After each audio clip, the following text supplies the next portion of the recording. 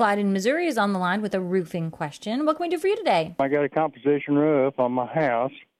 I have a garage. It's 14 foot 6 inches to the perpendicular with a metal roof, and I want to attach the two. What would be my most simple way to do it? So these two roofs will intersect, Clyde? Yeah, they're the same height, floor and roof ridge. Everything's the same. But you have metal on one, and then you want to put composition on the other. So what would have to happen is the metal roof would be flashed up underneath the composition roof. The metal would actually be both the roof for the garage and the flashing for the composition. So where they come together, the composition would overlap on top of the metal, but the metal would actually go under the composition to create the watertight seal. Does that make sense? Yeah, that'll help out a lot. I can go from there. Appreciate it. All right, good luck with that project. Thanks so much for calling us at 888-MONEY-PIT.